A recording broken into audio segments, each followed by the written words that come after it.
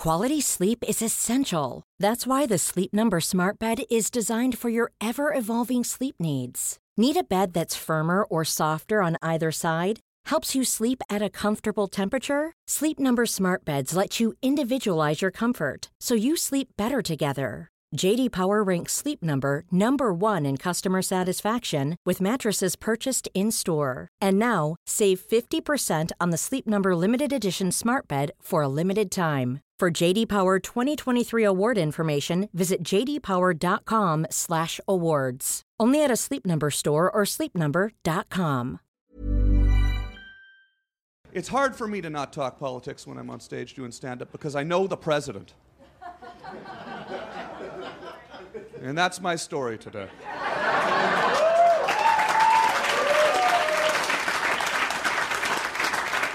I know the president. I know the president of the United States. He fired me on The Celebrity Apprentice.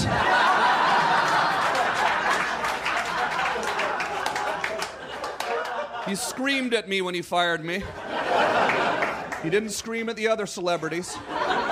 He didn't scream at Brian McKnight.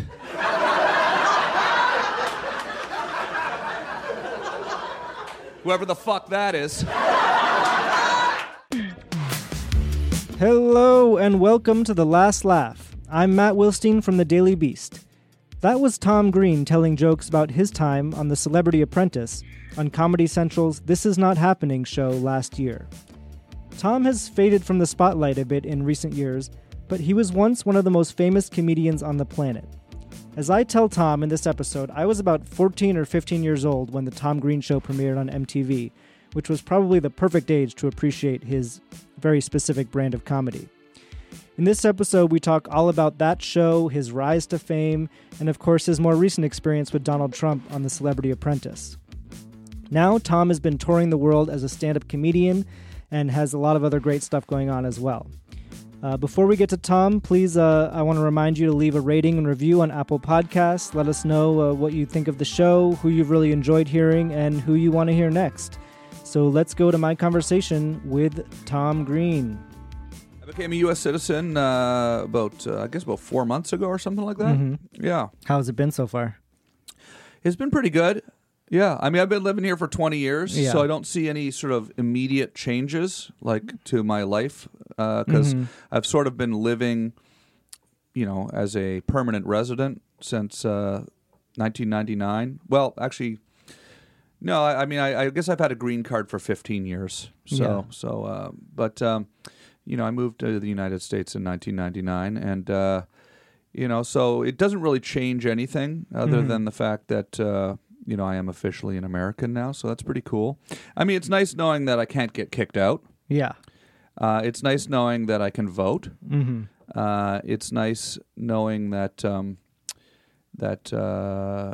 are the main two things. Yeah. Any reservations about becoming a U.S. citizen with Trump as president, or did that factor into your thinking at all? No, because, well, first of all, I'm still Canadian also. Mm-hmm. You didn't have to renounce your you're Canadian. You're allowed to be dual. Yeah. You are allowed to be good. dual citizen with so Canada. You can escape if Canada's you need to. the only country I think that you're allowed to be dual.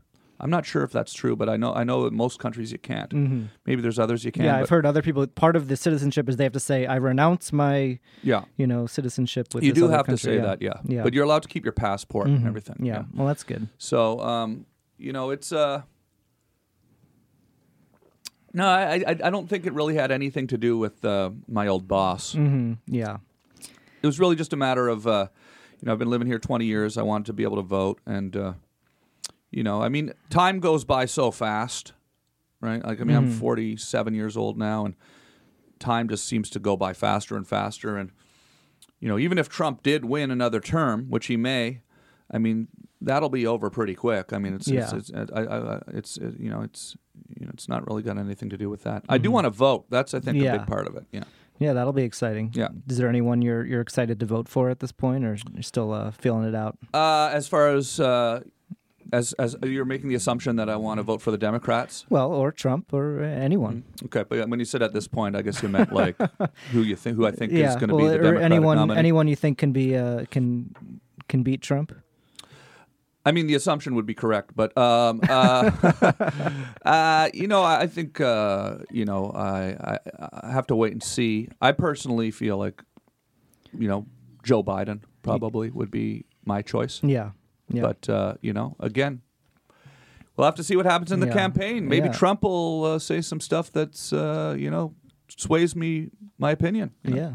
I was impressed with his, not to talk politics, but I was impressed with the restraint shown last week on the decision to not, you know, attack Iran after they shot our drone down. Yeah. I was surprised and impressed by that. Now we'll see. We'll see. Maybe they'll attack Iran before this podcast goes live. Yeah. By the time this podcast goes live, anything could happen. Yeah. So I want to talk about your stand-up. You've been headlining comedy clubs around the country and doing a lot of stand-up recently. What have audiences been like? And do you feel like there is a divide between maybe what audiences and fans of yours expect versus what they get when they see you perform stand-up? It just depends on the fan, on which particular fan you're talking about. I mean, because you know, I started doing stand-up 31 years ago. Yeah. But I really, you know, hadn't toured the United States and the world as I am now, like really until about 10 years ago. You know, and I've been touring pretty much nonstop the last 10 years. So I have fans that, you know, have been to my stand-up shows before. They know what I do on stage. Probably a significant portion of the people that come out to my stand-up shows are coming out because they know what I do when I do stand-up. Yeah.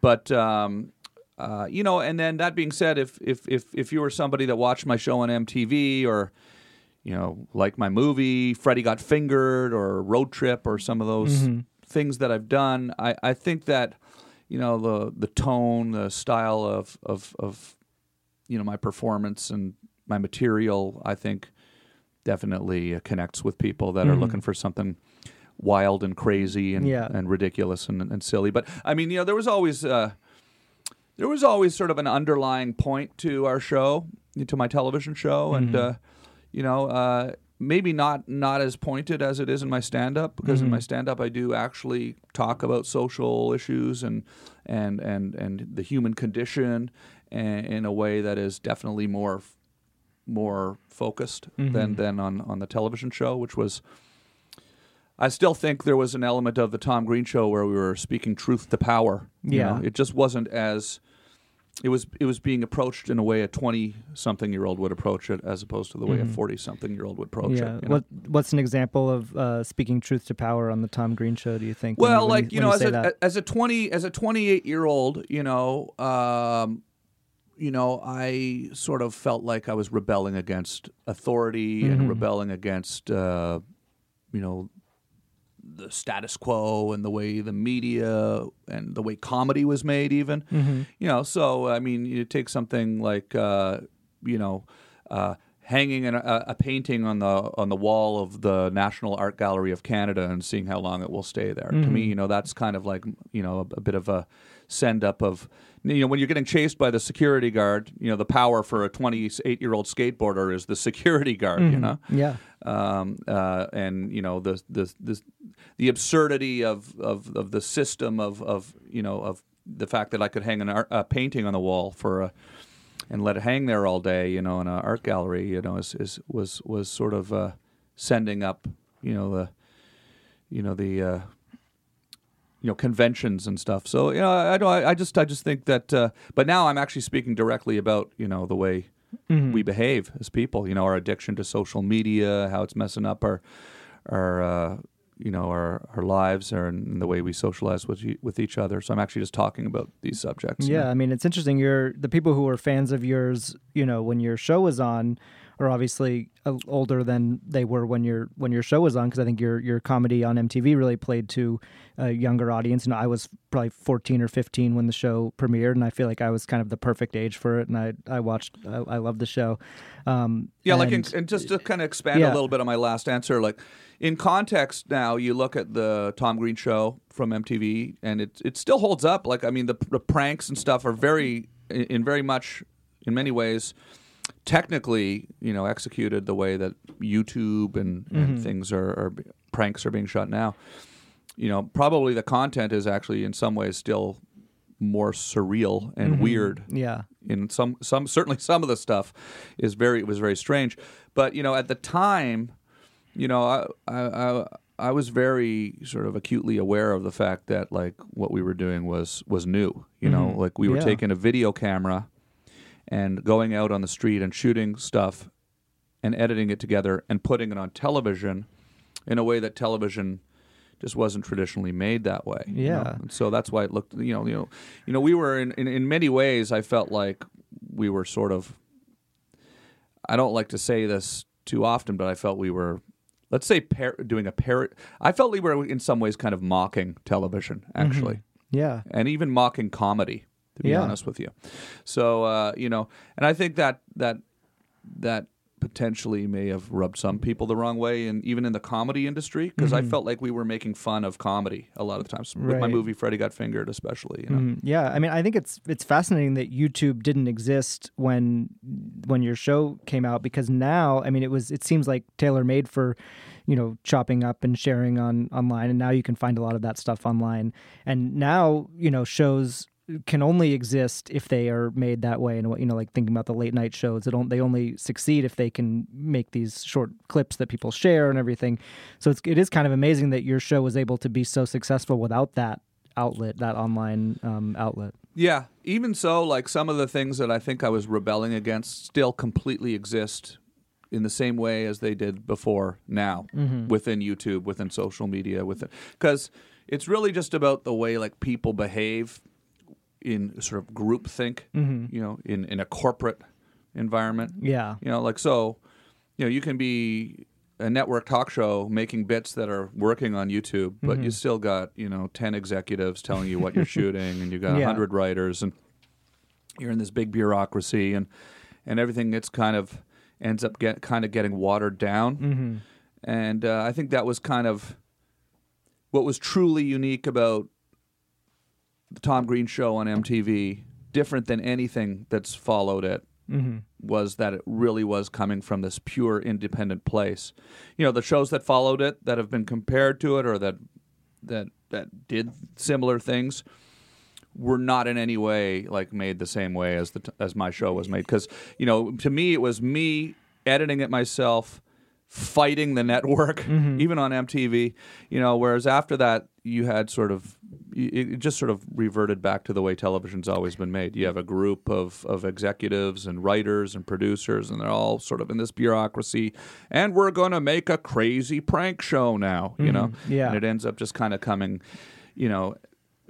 sanitized. And even if it's really crazy and weird, I can see the MTV stamp on everything that came after the Tom Green Show. One thing that I didn't realize, I think, until I heard you on Pete Holmes' podcast, was that you had already made a lot of this stuff from that first season on your own, without anyone telling you what to do. Exactly. And then they kind of just let you put that on the air. More than 75% of the clips that aired on the Tom Green Show on MTV, like the out on the street clips, they had all been shot before MTV picked up the show.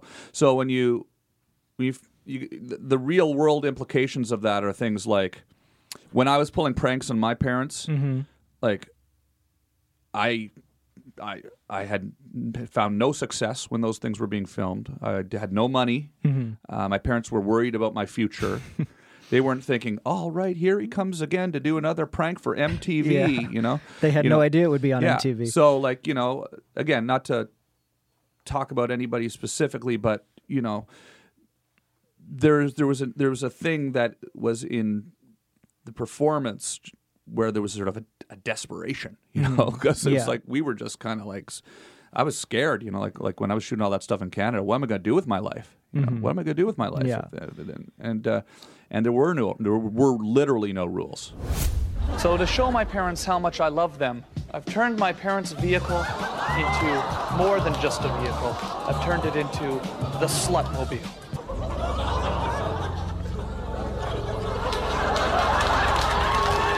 Holy Christ. You like it, Dad? Come look at it, Dad. Go talk to your mother. I'm going to work. What? What's the big deal? Big deal. I What? better be off. It's permanent. Come look at it. That's permanent. What do you mean? It's out to the police right now. You like it? Mom. Are you trying to wipe it off? Mom. Well, Mom, what? A dad can't take the bus to work. I'm going to take the slutmobile to the bus stop. Wow, there's a lot of people at the bus stop. I hope my dad's not embarrassed by his slutmobile. Come on, I'll drive you to work. Come on. What? That thing better be washed off the there. I don't know how you got it on there. It's permanent. It's a present. Dad, don't worry if your neighbors see the slutmobile. I mean, it's just your slutmobile.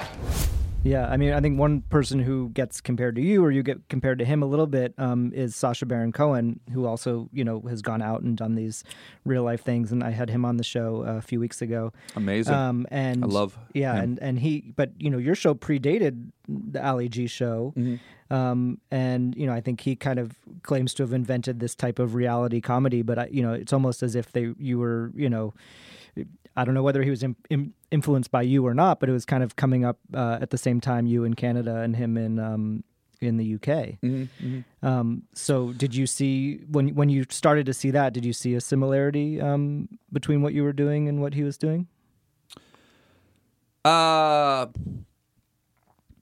Did I see a similarity?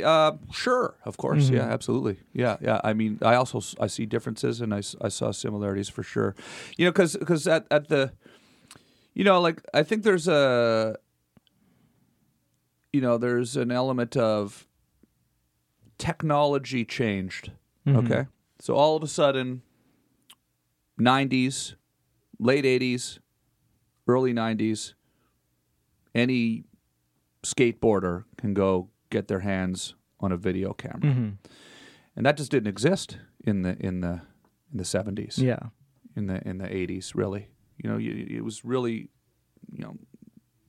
video cameras were just too expensive. mm-hmm. So anybody who could actually afford the equipment, had to be sort of mature enough not to do the things that we were doing, Mm-hmm. because in order to get your hands on that kind of equipment, you had to have some sort of financial backing, and that would not be given to somebody who was doing things as idiotic as the things that I wanted to do. So that's why all changed at that time. So there was some parallel things happening for sure. I think that if I can, if he claims to have created it, I'm sure he did create it in what he was doing, in isolation of what I was doing. I think what I feel like I contributed was that I hammered it through MTV. Mm-hmm. Like, I got it on the air. Yeah. Like, if I had not fought, like, I don't think people really know how much I fought to get the pure integrity of that crazy, absurd insanity that I was doing on the air. Even after they picked up the show, they didn't want to put it on the air. Yeah. And I fought because I'm a stubborn person, and I was very protective of the comedy. And because I fought for it to get on the air in its purest form, the show became a success. And once it became a success, that did open the door for shows that came after me. Can you remember, early bits that you got pushback on from MTV saying, well, we just can't air that, and then you pushed it through? It wasn't even just specific things for it wasn't just like that's too shocking, or it was literally right down to the way the method of production. Like so like I said, like we said, I've been doing the show for 5 years when MTV picked it up, and I came in with all of these clips. I probably had close to 1,000 videos. Wow. Okay. Shot on, decent, quality, mini DV tapes, and some of it was shot on VHS. Yeah. But it was, it was edited professionally, because we had access to good equipment at the public access station in Canada. So we got to MTV, and it almost became, now it was sort of more the argument became about how are they going to re-edit it? Because they were tightening it up for time. They were shortening things. And so they were sanitizing it. Right. And one of the things that they wanted to do was I remember, for one example, MTV that I found surprising and shocking was, I'll give you a couple examples. One example, when the show, we moved to New York, MTV brought me to New York, gave me an office. There was an edit bay Yeah. in the office. There was an editor taking all of my footage that I, brought down with me and shipped down, and they were loading it into the computer and re-editing it. And I would go in every day and see, what the editor had done. And these were my edits. I'd cut them myself because I felt very protective You of didn't them. feel they need to be re-edited. I knew they needed to be tightened up for time because, and I felt like that actually might be not the worst thing in the world because now we were in a half-hour format and I wanted to cram as much stuff into the show as possible. Right. So I did agree with that, because we would take a 3-minute clip and make it a minute and a half. Was probably good, but now you're into subjective decision making, like what clips, what shots stay, what shots don't stay. And I would walk in the room the first few days of editing, and so I would go out in the street. Let's say, for example, there's a street that I remember, one of the pranks. I went out in the street, and it's not really even actually a prank. I don't even really call what I did pranks because they weren't really pranks. But I would go out in the street and I had crutches. I don't know if you've seen the bit. I'm on crutches and I'm walking around on the street and I'm falling down and people are helping me. Yeah. I'm screaming in pain and everybody's reacting and looking at me like what's this guy doing? And a lot of the theory of the show was that it's funnier to see somebody looking at me. Like go out and do something weird, but then we'd film the reaction shot of people. That's the funny part, not necessarily you falling down. That on the person crutches. observing. Yeah. So they would cut all the reaction shots out. Which because misses they the didn't point. understand that that's the funny part. And then I'd explain that to them. So I would explain that to the producers, the executives, NBC. No, that's the funny part. The funny part isn't me falling on the ground. The funny part is the person looking at me. Right. So then the next day I'd go back and they'd put some of the reaction shots out, but they would always remove any reaction shot of anybody over the age of 30. And they'd say, we have a corporate policy. Nobody can appear on MTV who's over the age of 30. I'd say, but all the funny shots are the old people. Yeah. The old lady, the old man, their shock reaction. They're more easily, flummoxed, right? Yeah. So then that became hilarious. a major battle with me having to literally go into, I hate saying the word literally, by the way. Yeah. Me having to go into these huge sort of negotiations to convince them that the funny part was the old person reacting. So that was sort of a fundamental sort of misunderstanding of what the comedy was. Yeah. Are there, when you look back on your time there, are there any, whether you want to call them pranks or not call them pranks, bits that that make you cringe, that make you say like, "Ooh, I wish we hadn't done that one," or do you pretty much stand by everything that you did? I mean, most of the bits before we shot it, we would say, okay, what's the requirement to go and shoot this? And we would look at each other, my friends and I, when we were writing the stuff, and we'd say, well, let's think of something that in 20 years, if somebody asks you, do you regret it? You'll say, yes, I regret it. Okay, let's do that. So that was kind of the MO. Yeah, let's think of something that will make us cringe. Let's try to do something that is the most embarrassing, ridiculous, crazy, strange thing possible. So, because we went into it with that as sort of the mindset, no, there's not really anything. I always feel like I had a moral and ethical line that I didn't cross. I never wanted anybody to be,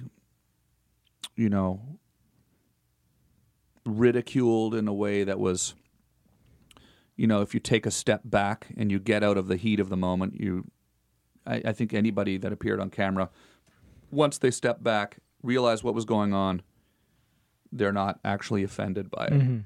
I never really wanted to take, I don't consider any of the pranks that we did, or I call them pranks now because people call that stuff pranks. Yeah.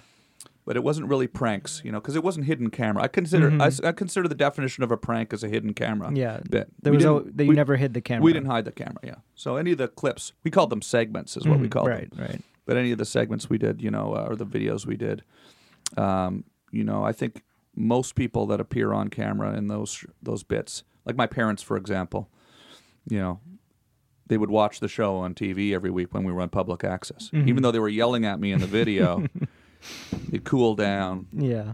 You know, they'd realize that I painted their house plaid. They were angry, but then, you know, before the video aired, I painted it back. Right. You know, so it wasn't like I burned the house down or something. Coming up, Tom opens up about how his cancer diagnosis led to his MTV show's premature demise and changed the course of his career forever. So the show ended after a couple of years, three seasons.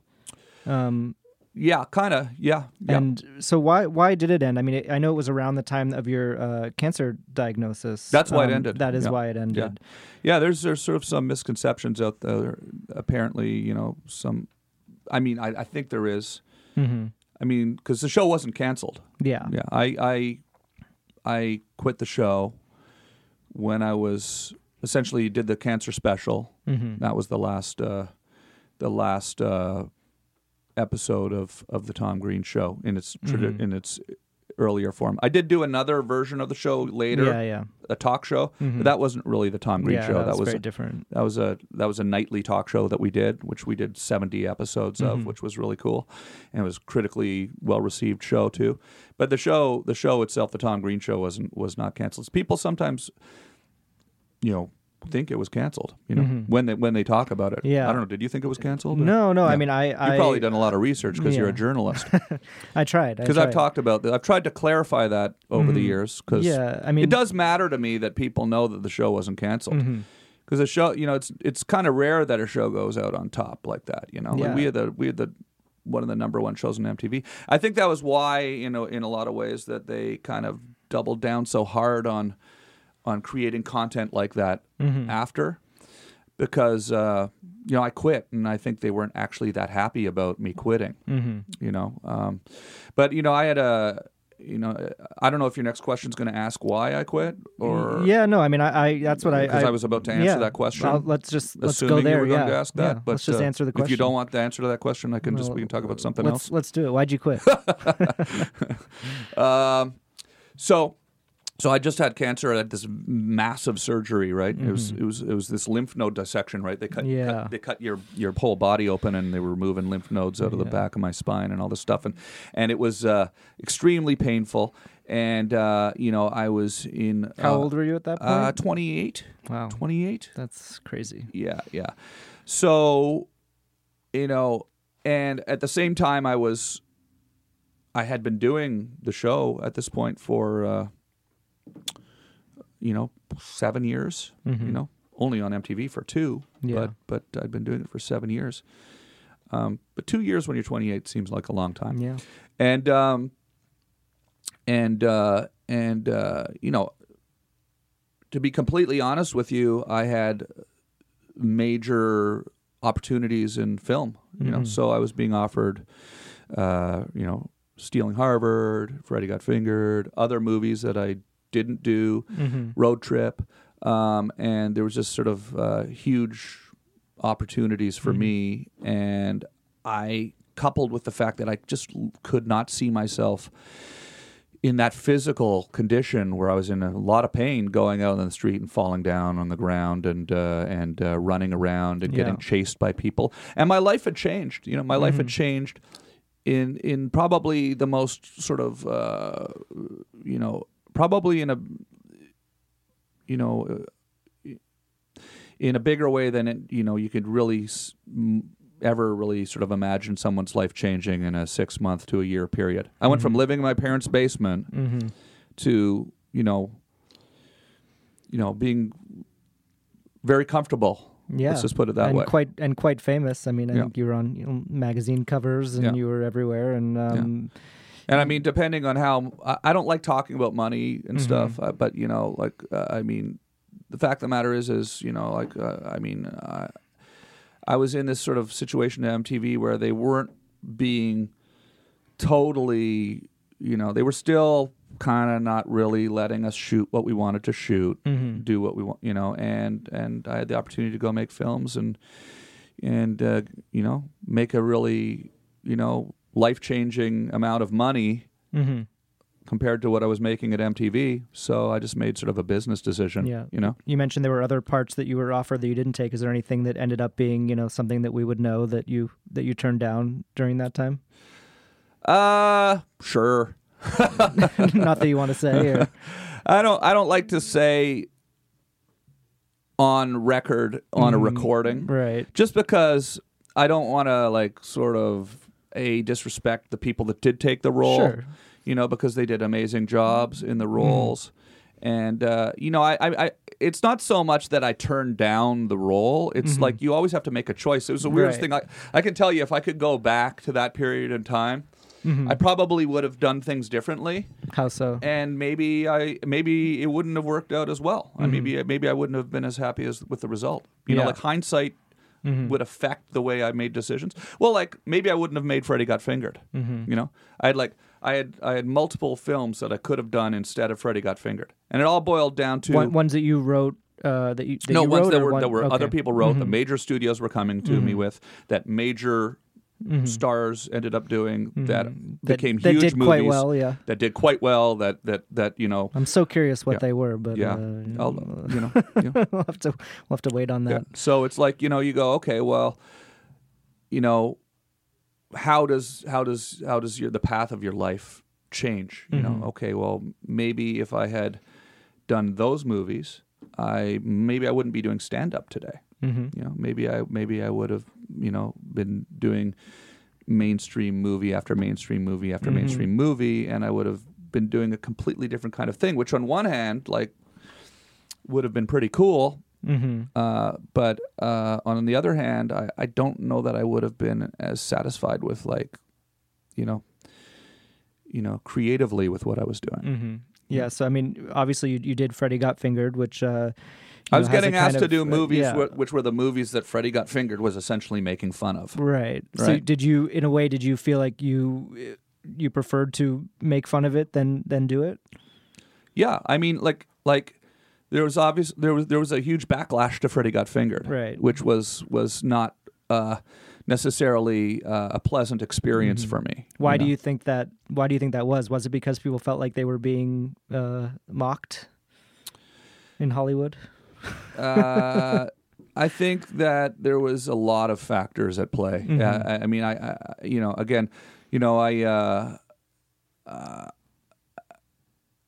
there was a lot of stuff going on in my life at once. So, because of the fact that there was, if I had just had my TV show and then I'd made that movie, I think it probably would have been more well received.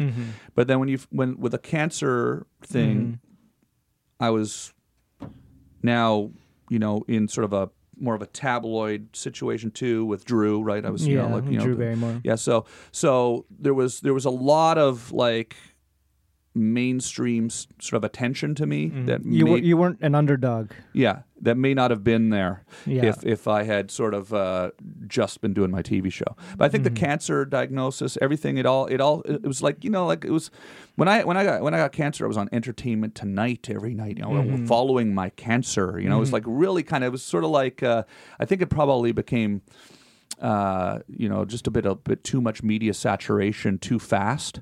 And so is my analysis of it. So that there wasn't this underdog sort of like, look at this crazy kid made this crazy movie. It was like, look at this, let's tear this guy down a few notches. Yeah. I think that that basically it just changed the direction of where I would gone. Like if I think if I had gone and made one of the movies that had been offered to me. And just to name one of them, no. Yeah, I mean, if I had gone and done a mainstream film, right? Some of them weren't, huge successes. Some of them were. But, I just think that, I would have probably, maybe done a few more of them. You look at anybody that's a comedian that has that kind of, they usually end up getting, a run of about 5 or 10 movies, and then it ends anyways, right? Right. So then I wouldn't have made Freddy Got Fingered, which to me now is actually a huge bonus, because I've got people that love that movie now because it is so insane. It's sort of got this worldwide cult following. I mean, when I do my stand-up comedy anywhere in the world. I mean, I just toured Asia. I was just in Hong Kong, Tokyo, and Vietnam doing shows. You know, I'm telling you, there's not one day in my life in the last 15 years. This might actually sound like not a good thing, but where someone doesn't come up to me on the street and say, "Daddy, would you like some sausage?" Every time I leave the house, someone will come in Hong Kong or Sydney, Australia, or Toronto. So that's from Freddy Got Fingered. So the movie couldn't have really, it did resonate with people, right? Even though it may have not been, critically well received. Oh, look, honey, our boy's a genius.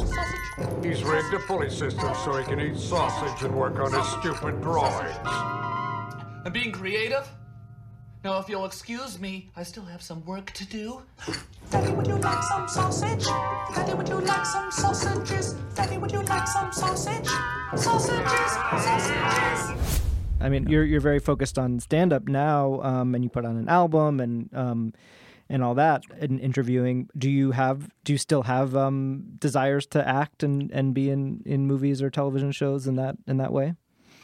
Yeah, I'm developing a television show now, so we'll see what happens. I'm working with a fictional show or a talk show. A sitcom. A sitcom. Yeah, I'm actually developing and writing a sitcom right now. And is it based on your life, or? In some ways, I probably shouldn't talk about too much right now because it's early stages. But I was just on the Celebrity Big Brother show at CBS. I did see some of that. That was. What was that like? It was great, and I had an amazing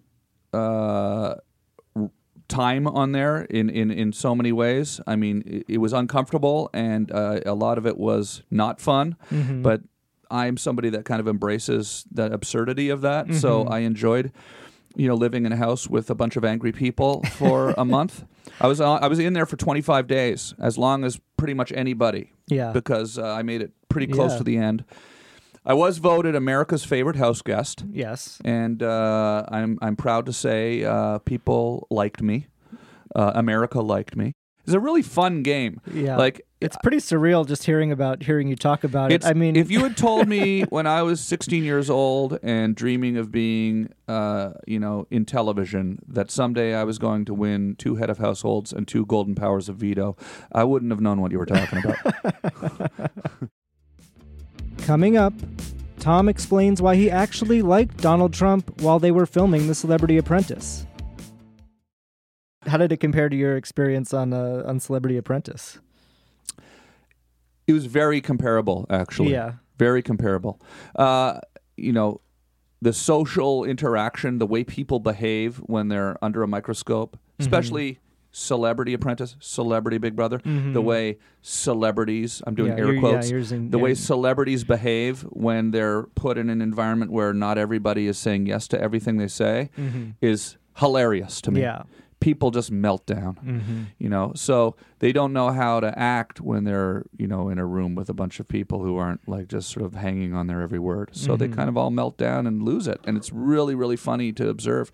I kind of feel like because I kind of have done... Hey, I'm Ryan Reynolds. At Mint Mobile, we like to do the opposite of what Big Wireless does. They charge you a lot.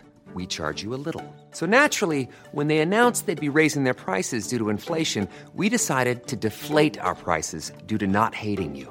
That's right. We're cutting the price of Mint Unlimited from $30 a month to just $15 a month. Give it a try at mintmobile.com/switch. $45 up front for 3 months plus taxes and fees. Promo rate for new customers for limited time. Unlimited more than 40 gigabytes per month. Slows full terms at mintmobile.com.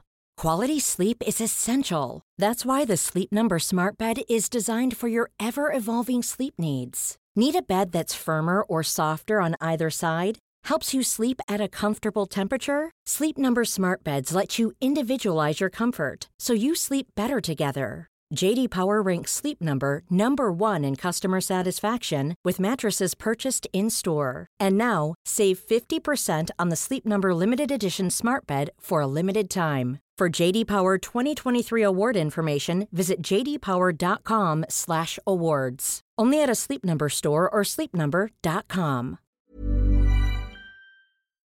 A lot of confrontational based comedy in my past that I was sort of a little more suited to kind of handle that kind of environment, possibly. You know, I don't think I quite melted down the way I saw people around me melting down. But it did get, you know, very emotionally taxing at points. You know, I mean, you have people screaming at you all day, and you don't see it on the show. Yeah, because you're the difference between Big Brother and Apprentice, of course, is that on The Apprentice you got to go home at the end of the day. Into your hotel room, and the cameras weren't on you. Whereas Big Brother, it's 24 hours a day. Even when you're sleeping, when you're showering. That's insane. Yeah, it's completely hilarious. But I thought it was really interesting. Yeah. I enjoyed the sort of Orwellian aspects of it. You know, I found it really kind of cool. Yeah. And on Apprentice, I mean, you've talked about this before, but you got fired because you went out drinking with Dennis Rodman. I went out drinking with Dennis Rodman.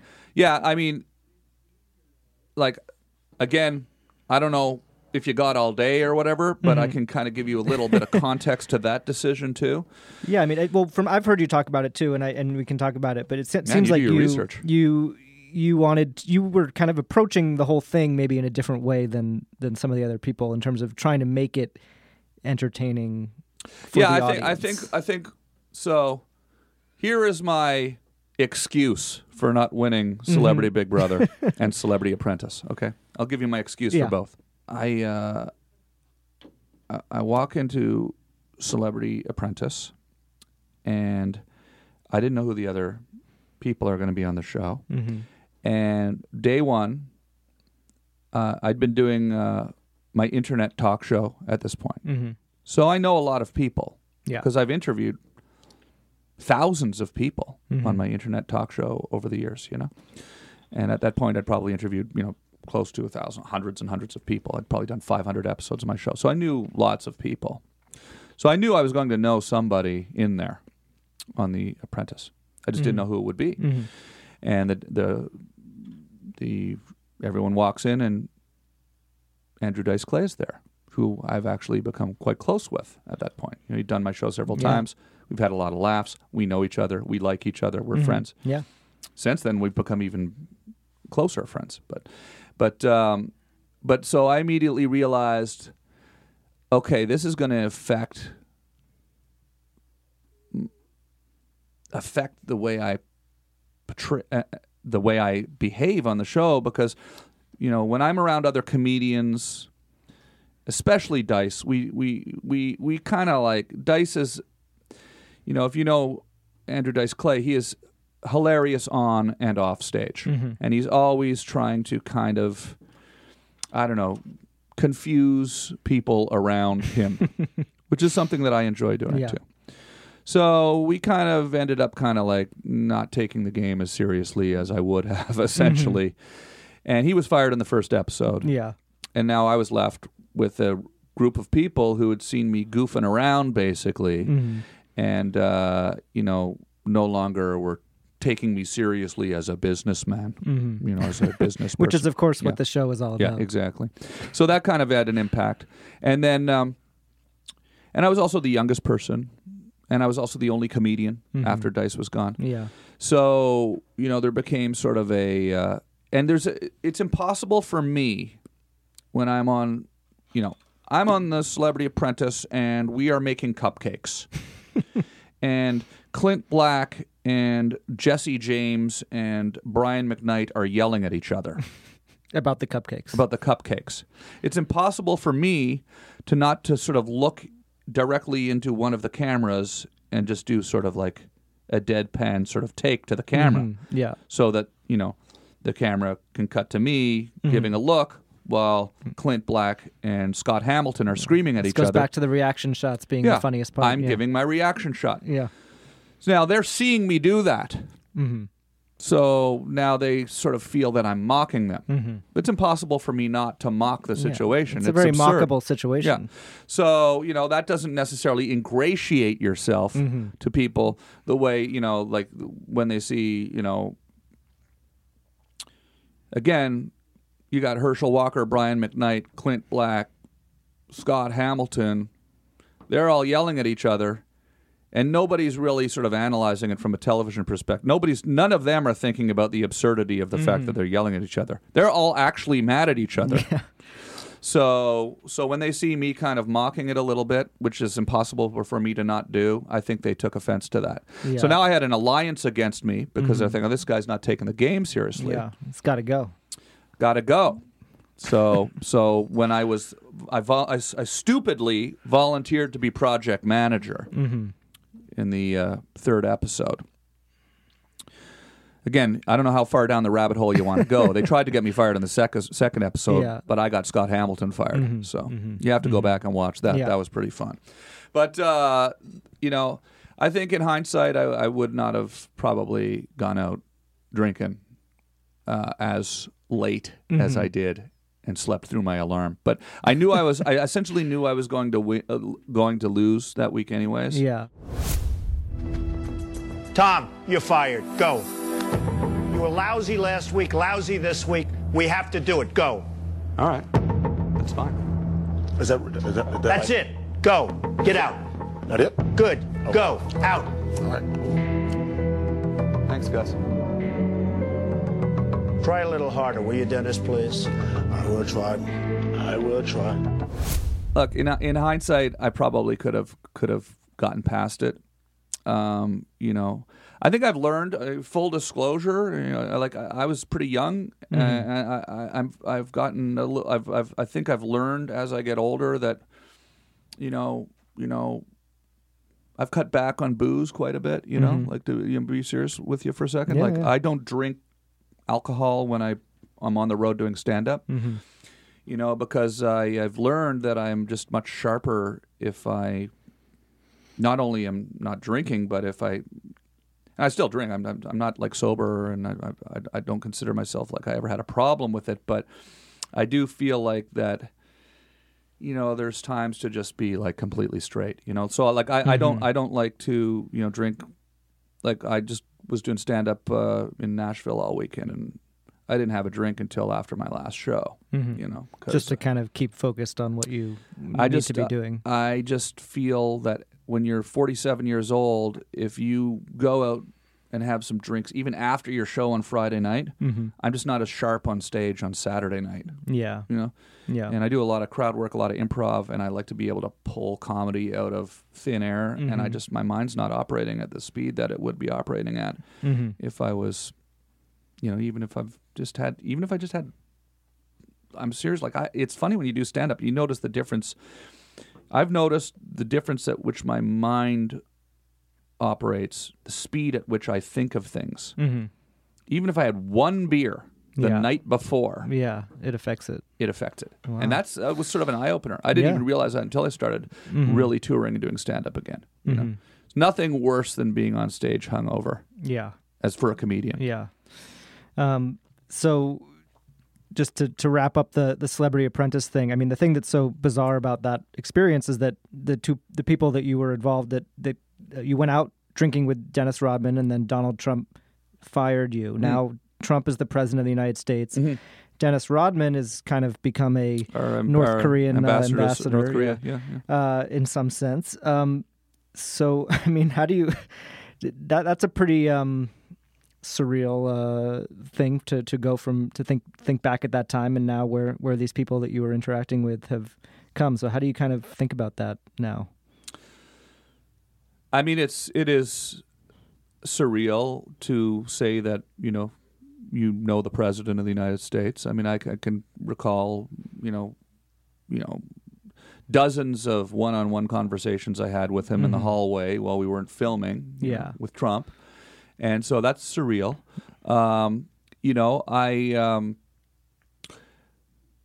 I mean, do you want any sort of political commentary from me right now? Because Well, I yeah. sort of hesitate to do it sometimes, but I find it disappointing. Some of the, I do find it disappointing, and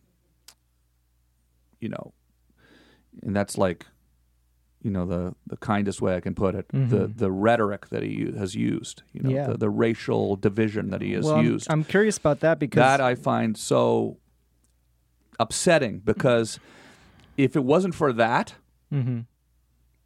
the divisive racial tone that he has brought to the country, if it wasn't for that, I would actually like him. Like, I mean, it's not like I have a problem with his, the way he's aggressive on trade or the way he is with so many issues. Yeah, I mean, I did see you tweet recently about the detention camps on the border, though. That was something that you... Yeah, that I consider put that part under the of that. racial Yeah, racial it goes thing. along with It's that. like, we're blocking people from, who don't look like us and aren't from here. So that's the racial, divisiveness of his presidency. So that to me is upsetting because if it wasn't for that, I actually liked Donald Trump. It's the reason I did the Celebrity Apprentice was because I thought he was funny. Yeah. And I thought the show was cool. There's a lot And of there's been a lot of rumors about his behavior on the set of that show, and Tom Arnold did a whole special about the search for the tapes of him supposedly using the N-word on set. Did that is that something that you witnessed or saw or anything like that? No, I never saw anything like that. And if I did see that, I would not have liked Donald Trump. But I did like Donald Trump when I was on the show. Even when he screamed at me and fired me, I liked it. I think that was the thing that was most disappointing about it was like, I didn't pull it off. I didn't impress Donald Trump enough to win. This was before all of this other stuff happened. Yeah. So you see a different guy now than you knew. I mean, I can't say I knew him well enough to have said I know him. So I think the second he came down that escalator and said what he said about Mexicans, I suppose some of them are good people, and all the other inflammatory things he said was the second that I kind of took a step back and said, "Whoa, I didn't know you were that guy." Yeah, and that was and look, I'm an immigrant. Right, I just became a U.S. citizen, so I'm from another country. I feel that immigrants contribute a lot to this country. Right, I brought maybe some questionable comedy, but I've paid taxes. I've contributed to society, so I think that it's a good thing to allow people to come here. Yeah, I'm always curious about his sense of humor or lack thereof. And I know Letterman recently was talking about this and saying he used to go on the show all the time. He was able to laugh at himself. He saw that this sense of humor that is no longer present. Did you get a sense that he was able to laugh at himself at all when you interacted with him?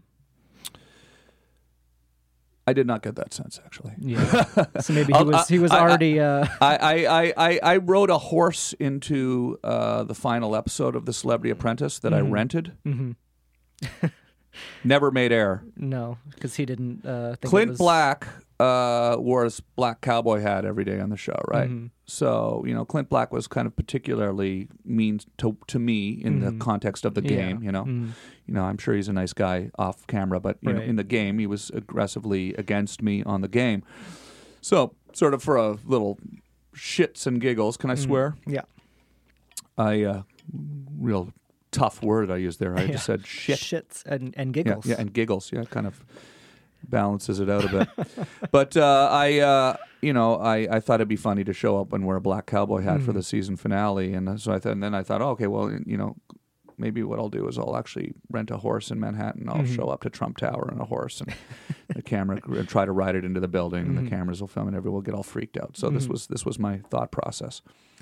Anyways, they didn't let me on the show with the horse. They made me take the hat off, and then later on, I was standing in the hallway with Trump, and I told him I showed up on a horse that day, and he sort of had a very deadpan kind of reaction to that. I don't think he saw any sort of humor in me showing up on a horse. But that being said, I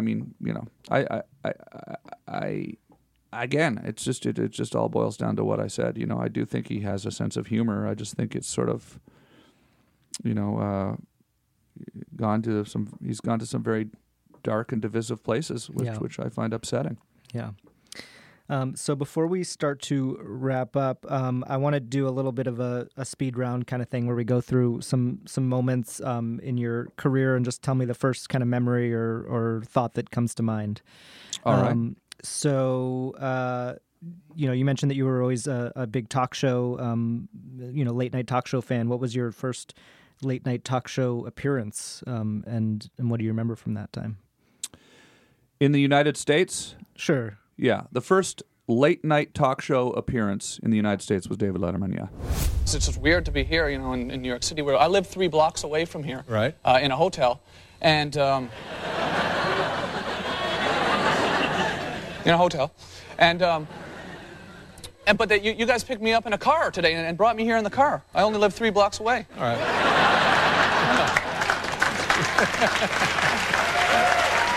I thought maybe... and it was like it's a really long car, like it's a gorgeous car, all tinted windows and everything. And I wanted to ask them to maybe take me around the block a few times and have a little more time in it. But well, you better be very good then tonight. Do you think I'll let me? Or we'd like a little something back on our transportation bill. Okay. That must have been a big deal for you at the time. That was a completely out-of-body experience for me. I remember every second of it, really, leading up to it. I also remember that, like, it happened surprisingly quickly, to the point that the brass at MTV were almost could not believe it had happened. It was weeks after the show premiered, Really? We got a call from Letterman. And, they were thinking this was just some little show that they were doing, and all of a sudden the thing rocketed up, and I was asked to do Letterman, and it was amazing. And, I remember, probably equally as exciting, though, was when I, a few years later, got to host Letterman. Yeah. So that was amazing, yeah. How did that happen that you got to guest host, and what do you remember from that experience? I just got a out-of-nowhere phone call the night before I was to host, and I was in Los Angeles. I got a call at noon. Mm-hmm. Can you host Letterman tomorrow? And I immediately drove to the airport. Didn't pack a bag, anything. Yeah. And just drove to the airport and got in a plane. Yeah. Wrote my own monologue on the plane. Wow. It was pretty rare for him to have guest hosts, I think, right? He had done it a few times at that point, but it was rare, and it wasn't something that he did. I think probably could count on your hands, and I think he's probably had like maybe a dozen people guest hosted in the history of the show. So it was something I never thought I would get to do, but it was amazing. Yeah. Another big moment was hosting SNL in the year 2000. That was about a year into the Tom Green Show, right? I mean, what did you? What was that experience like for you? It was an amazing thing to have gotten to do it. I was definitely, I think if I could go back and do it again someday, I would do it a lot differently. I was so.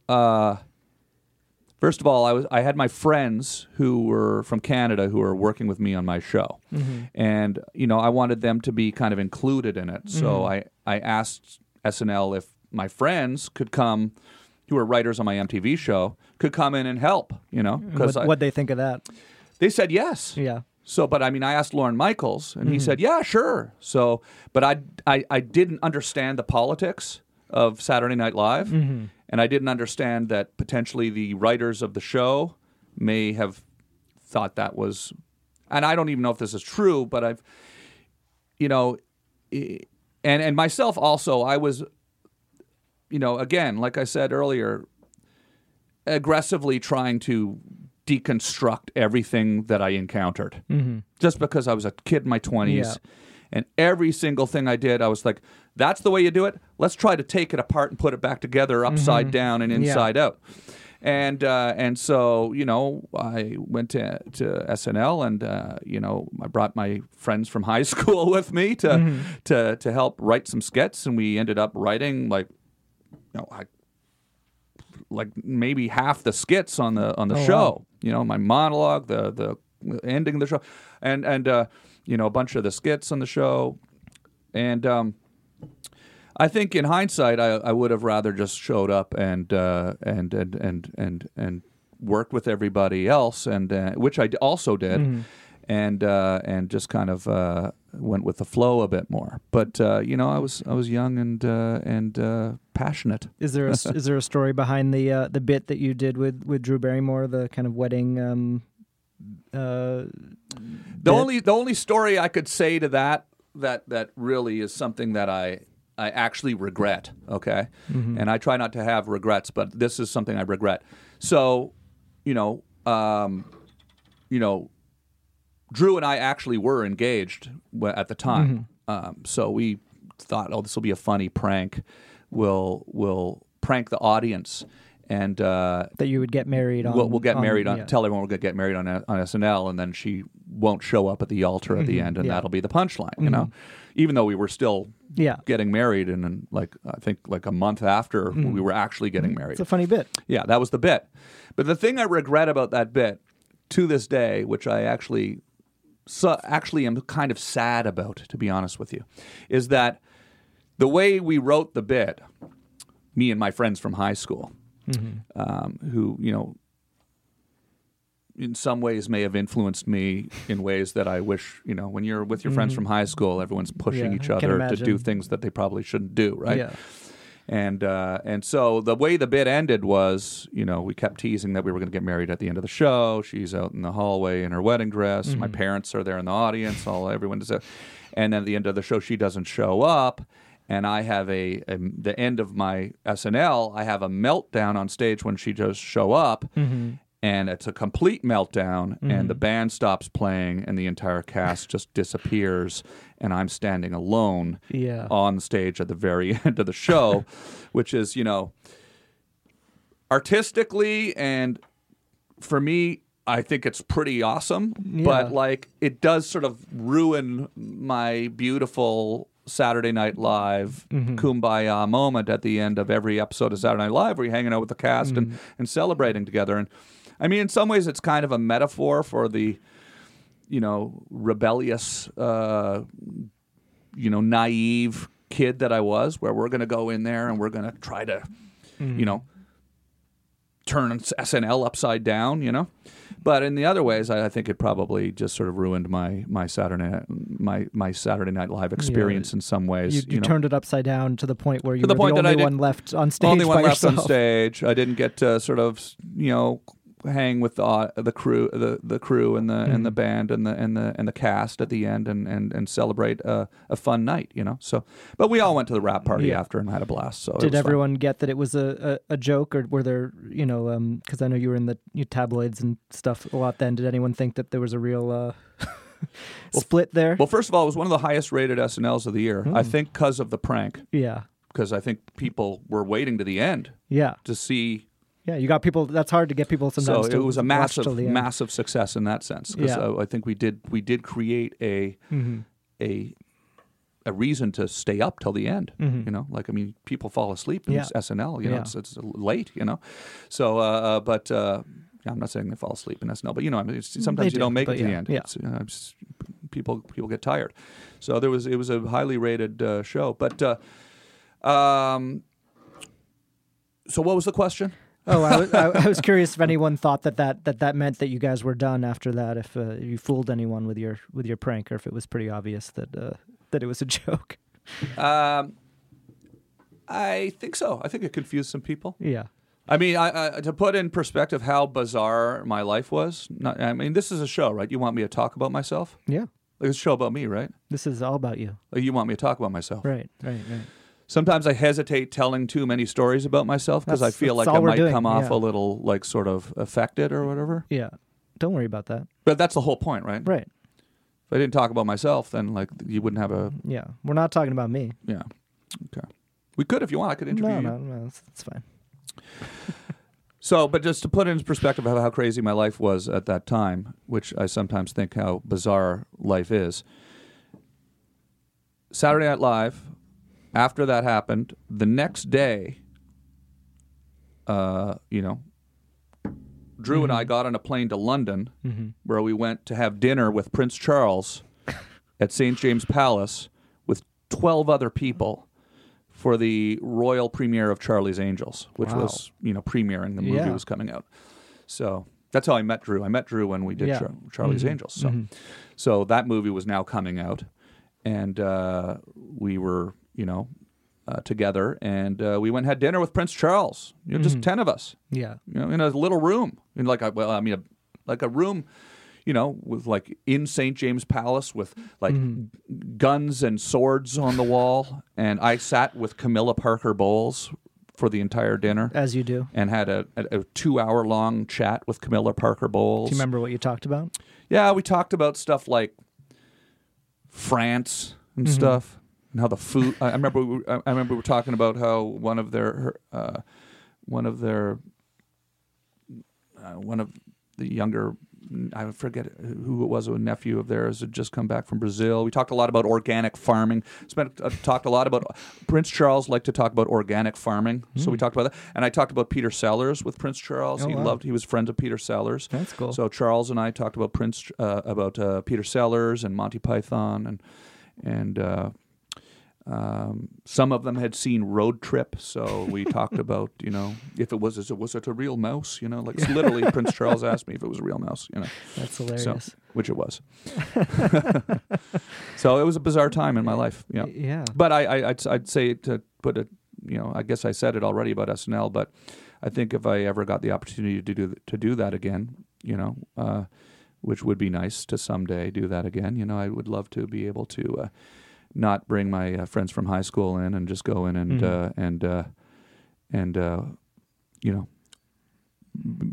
sort of do a Saturday Night Live episode, not try to make it some crazy warped episode. Yeah. Yeah. But I mean, looking back, it's a unique Saturday Night Live episode because you were the host. Yeah, and it was. Yeah. The naivety of youth, right? Yeah. I don't think I quite caught on early enough. Like I had been so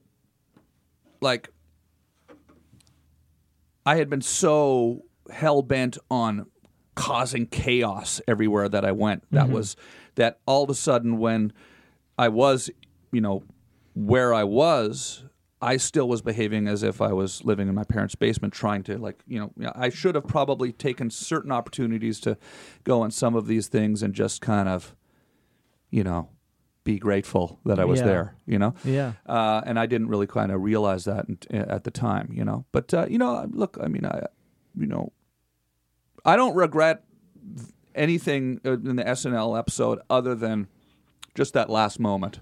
I wish we had not played it out like that. You know? Yeah. The one other thing I did want to ask you about is this little incident that happened with Martin Short as Jiminy Glick, that he talked about how you're the only one who ever walked out on Jiminy Glick. Yeah. What how do you think about that now? Because it's now, I think 15 years later or something. Well, I don't really like to make a habit of talking about this because I love Martin Short. Yeah. Like Martin Short is your fellow Canadian comic. Was my literally one of my greatest inspirations in my life. Like watching SCTV. You grow up in Canada, you want to be a comedian. Martin Short Totally. is the guy. But I had just gone through my cancer surgery, and I was not only was I physically in a lot of physical pain when I was on the show, but I was also, depending how far down, into the weeds we want to get here, I was, very physically and emotionally affected by my cancer surgery to the point that I had sort of drop in energy level. I could even say some depression and drop in sort of physical sort of energy, and also was very upset about it. And so,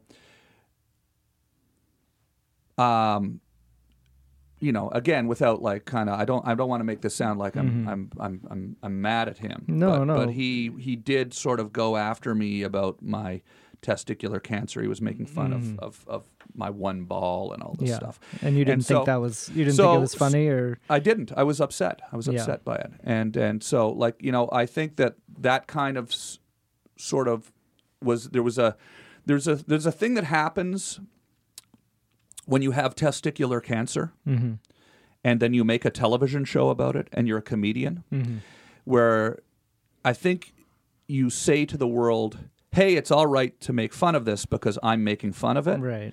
And I think sometimes people don't really understand that it's actually not all right to make fun of it. It's only all right to make fun of it if you're making fun of yourself. So when I joked around about it on the cancer special, I was making fun of myself in order to sort of deal with the terrifying reality that I was potentially going to die, from cancer. Yeah. So it was a very scary experience. So I've had, again, not to talk about, one of my heroes, the legendary Martin Short, because it was just sort of an awkward moment, that was a short moment in time that ended. But I will say that I've had multiple occasions over the years, and where people come up and say, like, how's your ball doing, man? Like I'm telling you, like it happens all the time. That's and crazy. So for the first several years of that, I would get very upset, because I was sort of still grappling with the reality of it. Not the fact that I had one testicle removed. I mean, I'm fine with that. Like, it's nothing to do with that. Just the sort of the minimalization of how serious cancer is for someone. Like you would never go up to somebody who had any other form of cancer and say, how's this going? Or how's that? And mention the body part that they'd had removed and make a big loud joke about it. Well, I think it's also because it was you. Because it was me, because I talked about it, because it is a testicle, and because people perceive that as funny, I think people have often made the mistake of making a joke about it. And there was a period in my life where I reacted honestly when people did that. Now when people come up to me and say, how's your ball doing, which happens, I would say, at least once a week, wow, I don't react honestly. I just say, it's not too good, actually. It's rotting away in a medical facility somewhere in Southern California. But the other one's all right. Thanks for asking. And I don't get mad because I just realize people just don't know what they're doing. Yeah, but it still does upset you on some level. Oh, yeah. Yeah. So the last thing before we end, I end every interview by asking, what's the last thing that made you laugh really hard? You could think about it kind of as like a recommendation for listeners, something that they could watch or see, something that really made you laugh. I really loved Nate Bargatze's stand-up special. Who I interviewed recently on Larry King on Larry King Very Now. cool. I thought he had a great special. I really enjoyed it. There's a lot of stand-ups I think are great right now because I'm down at the Comedy Store, several times a month. I'll go down there, and when I'm in LA and at home, I'll go down and do stand-up at the Comedy Store, or the Laugh Factory, or the Improv. So I'm always around like really great comics, like I'll be jumping up on stage. Dane Cook will be there, or Arsenio Hall was there last week, and you're around all these really legendary people, Bill Burr, and so I love great stand-up comedy, and I've loved watching great comics, and so some of those people I just mentioned have been making me laugh a lot lately. Dane came and did my an episode of Larry King Now also. Oh, nice. He's just we had some funny moments on the show because he also informed me that he has had one testicle as himself. Oh wow, an undescended testicle. So we had a funny moment that he brought it up. I'm not. But as outside of that, outside of stand up, I'm trying to think of some shows and things that I've watched. I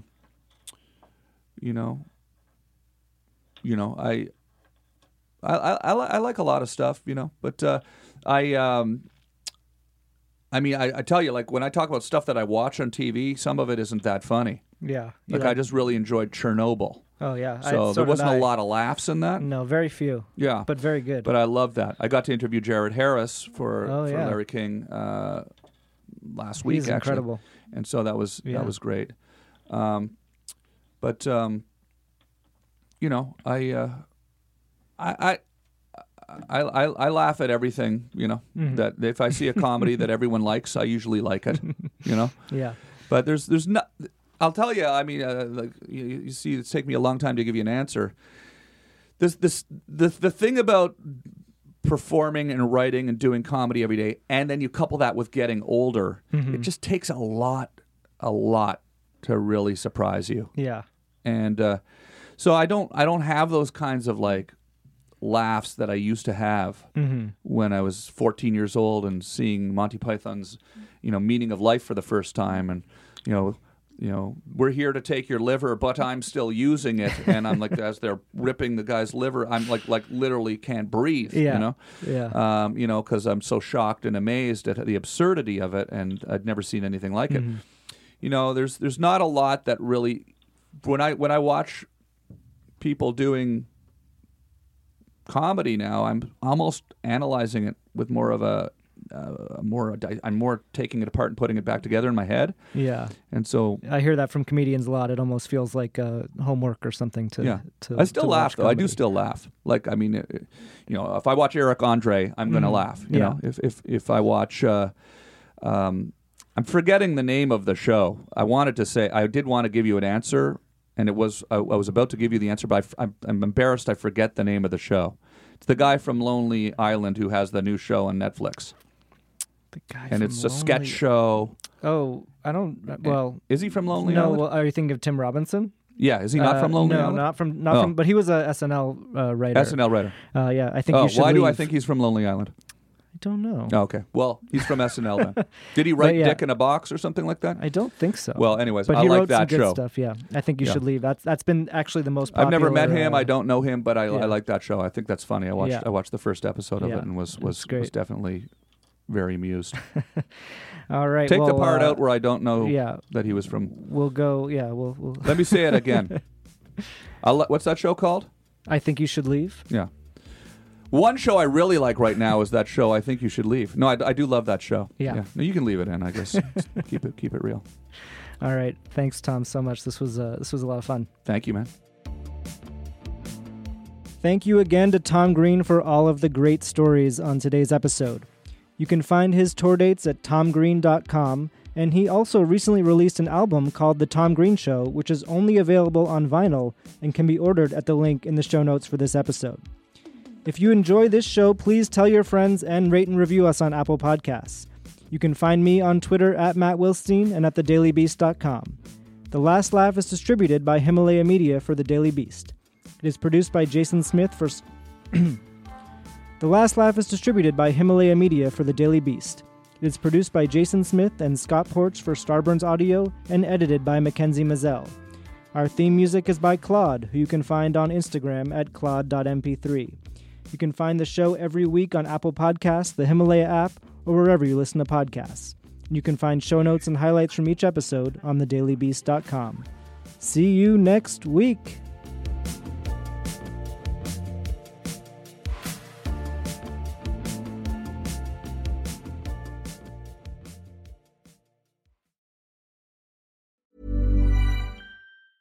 Even when we're on a budget, we still deserve nice things. Quince is a place to scoop up stunning high-end goods for 50 to 80% less than similar brands. They have buttery soft cashmere sweaters starting at $50, luxurious Italian leather bags, and so much more. Plus, Quince only works with factories that use safe, ethical, and responsible manufacturing. Get the high-end goods you'll love without the high price tag with Quince. Go to quince.com/style for free shipping and 365-day returns.